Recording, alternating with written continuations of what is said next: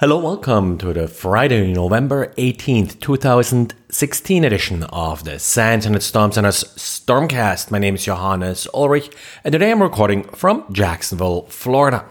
Xavier had an interesting example today about how you have to be careful when you are investigating an incident because the bad guys sometimes take specific countermeasures in order to prevent someone from, for example, finding a manipulated web page. In this particular case, the attacker left behind a large blacklist of IP addresses, user agents, and the like that were not shown the phishing site that Xavier was looking at in this case.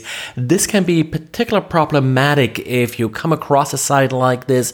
You do notify, for example, the ISP hosting it, but then the ISP cannot verify the existence of the phishing site because the ISP's investigative team is misled by these countermeasures. So if you're investigating a site like this, it's always good to have sort of an uninterpretable DSL or a cable modem connection that you can use in order to visit these sites from a safe and isolated system, of course. This will make it more difficult for the attacker to figure out who's actually investigating them. And of course, it will also protect your own network if you access sites like this from an isolated system. Drive-by downloads is mostly something Windows users are concerned about, but they're no longer really alone. Turns out, if you're running Google Chrome on Fedora, you're also subject to a fairly simple drive-by download attack. In this particular case, Chrome will automatically download files to the user's desktop without any confirmation. Now, this in itself wouldn't execute code, but Fedora has a tracker software that will automatically crawl all downloaded files to index them, and in doing so it does apply a large number of decoders to the file types in order to extract indexable information. Some of these decoders do have known vulnerabilities that can be triggered by these downloaded files as Tracker is indexing them.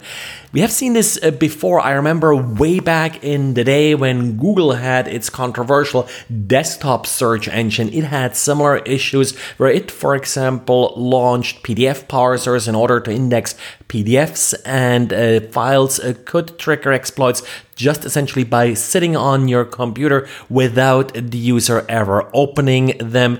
This is pretty similar here. And then, of course, with Chrome automatically downloading the file without any confirmation, it makes it even more difficult for the user to stop the attack. And then we got a great new tool to talk about for everybody doing memory forensics, and that's Volutility. In short, Volutility is a web front end for the famous Volatility memory forensics tool. Now, Volatility is a great tool when it comes to analyzing memory, but it's a little bit difficult to approach sometimes and a little bit obscure. So with Volutility, you now have a web front end that does everything like extract email, extract images, allows you to easily browse all of that, review IP addresses right from within the tool, review registry hives, and much more. All of this in a reasonable, nice sort of GUI-ish web interface.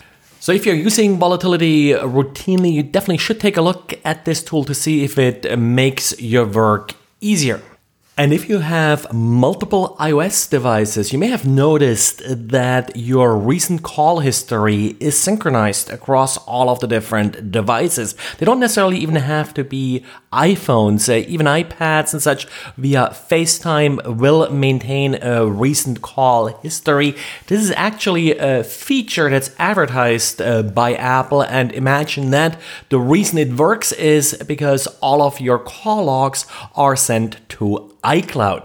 In the past, it was well known that this happens whenever you're making a backup of your phone or your iOS device.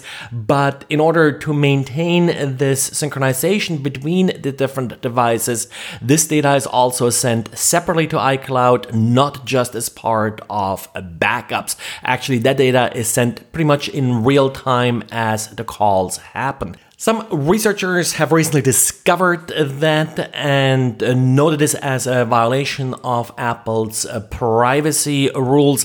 Now, it's not explicitly spelled out in Apple's privacy rules that call logs are being maintained as part of iCloud. However, this is sort of how this feature is explained, so it shouldn't really be a big surprise that data like this, also chat histories and such that's synchronized between devices, is being sent to iCloud.